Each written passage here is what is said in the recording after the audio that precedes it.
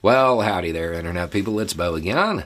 So today we're going to talk about Trump and the proceedings of today and what they mean long term.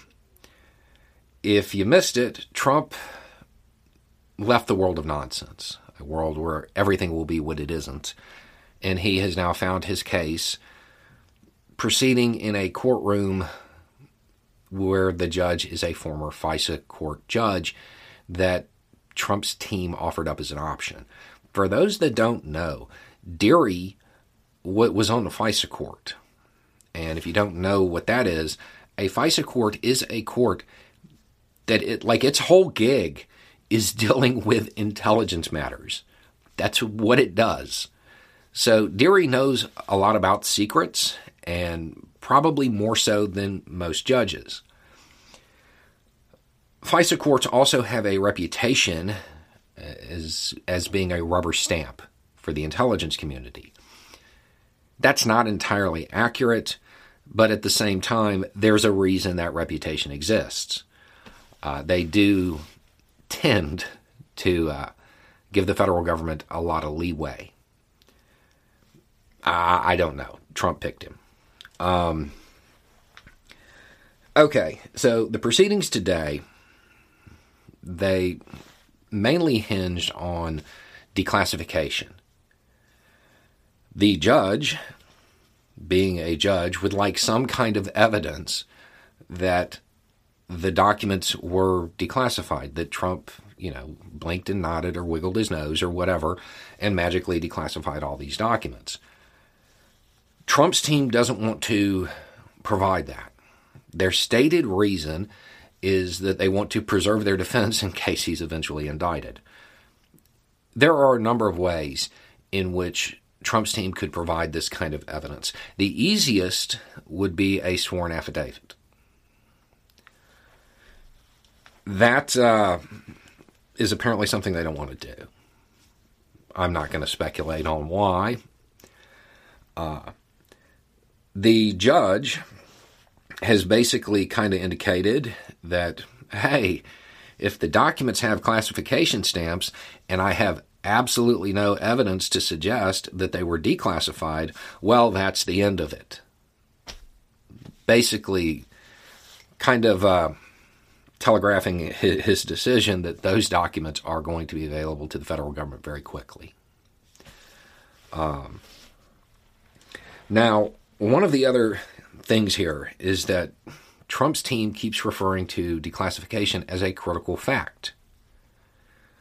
I'd like to remind everybody, it's not. It's not. It isn't a critical fact as far as the actual case. None of the laws require the information to be classified. They require it to be national defense information. And by all accounts, that's there.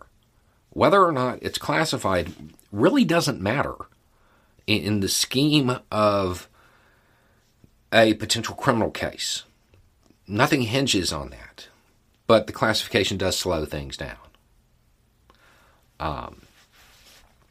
Now, one thing that I see happening, and it appears that there are two different lenses that Team Trump is looking through. One is the political and one is the legal. I would point out that if Team Trump does successfully argue that Trump declassified these documents and was in...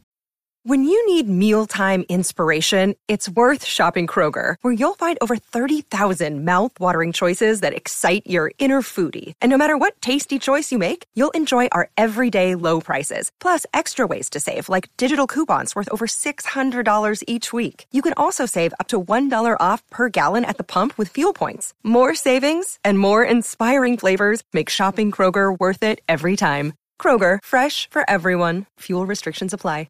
Intentionally holding on to them. Remember, the classification doesn't matter. They're kind of saying he was willfully retaining national defense information. That's a big deal. But because of Trump's statements on his, little wannabe Twitter thing, I think maybe they're being pressured into keeping this as part of the argument because his base, existing in a closed information ecosystem, they may not understand that it doesn't matter if they're declassified or not. They may not understand that key part. If they were to successfully argue that he declassified these documents and retained them, they would have to show really good reason why. And I don't think that reason exists. I think Trump's legal team is actually correct in not wanting to nail themselves down to this particular defense, because it's not really a good defense if there was a potential indictment. That makes sense. Continuing to argue it, though, really doesn't. We don't exactly know what's going to happen, but based on these proceedings, I'm willing to bet that Team Trump is having some buyer's remorse with the judge that they suggested. The judge is very much indicating that Trump can't have his cake and eat it too. And the judge said, you can't have your cake and eat it too. Anyway, it's just a thought. Y'all have a good day.